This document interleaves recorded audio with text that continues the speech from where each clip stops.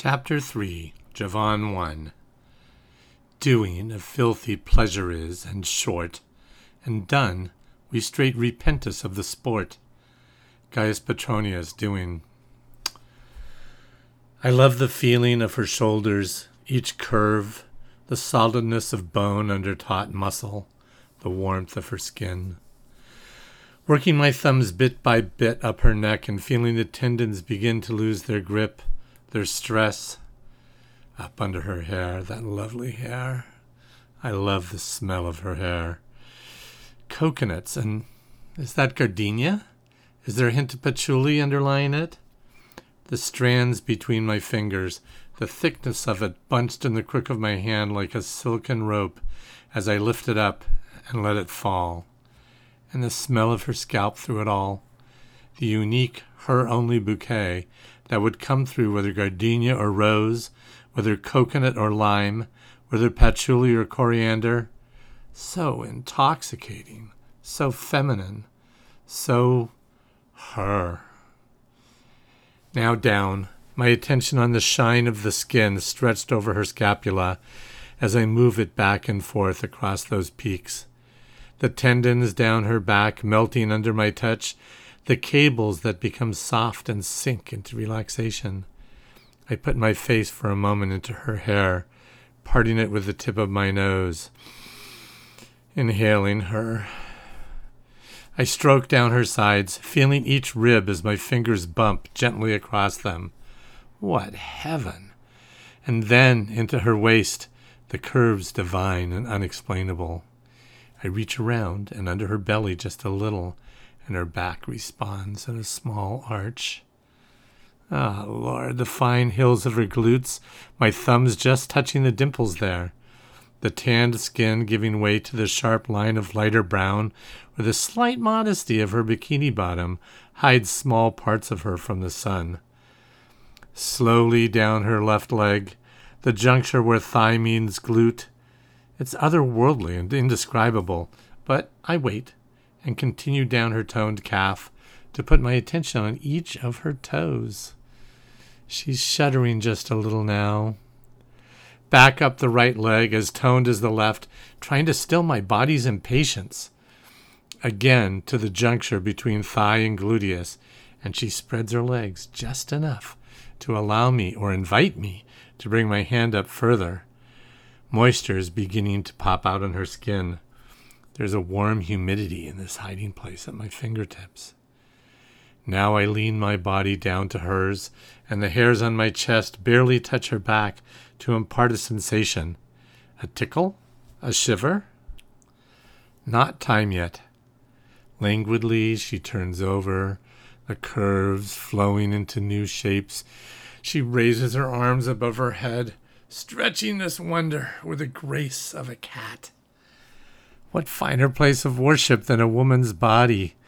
I gaze past the mound of Venus, across the plains to those twin temples, each with its shikara that only God could create, with his attention to human delight, as my ministrations cause the lovely landscape of flesh to shudder and quake. The goddess in movement. The goddess arises and pushes me back. And now it's my turn. How could I not fall in love at this moment? Her ministrations move me physically, energetically, emotionally. My turn to shiver and shake. My turn to stretch with a growing sensation. My turn to feel the blood rise. My skin's turn for goosebumps and sweat. Now it's time to open the lotus flower, to wander in the jade garden, to worship in the temple. After a time, after certain lovely activity and ever-astounded release, I get up, move away, and leave her lying there asleep and satisfied, where I now see but a mound of warm eiderdown, the goddess hidden beneath.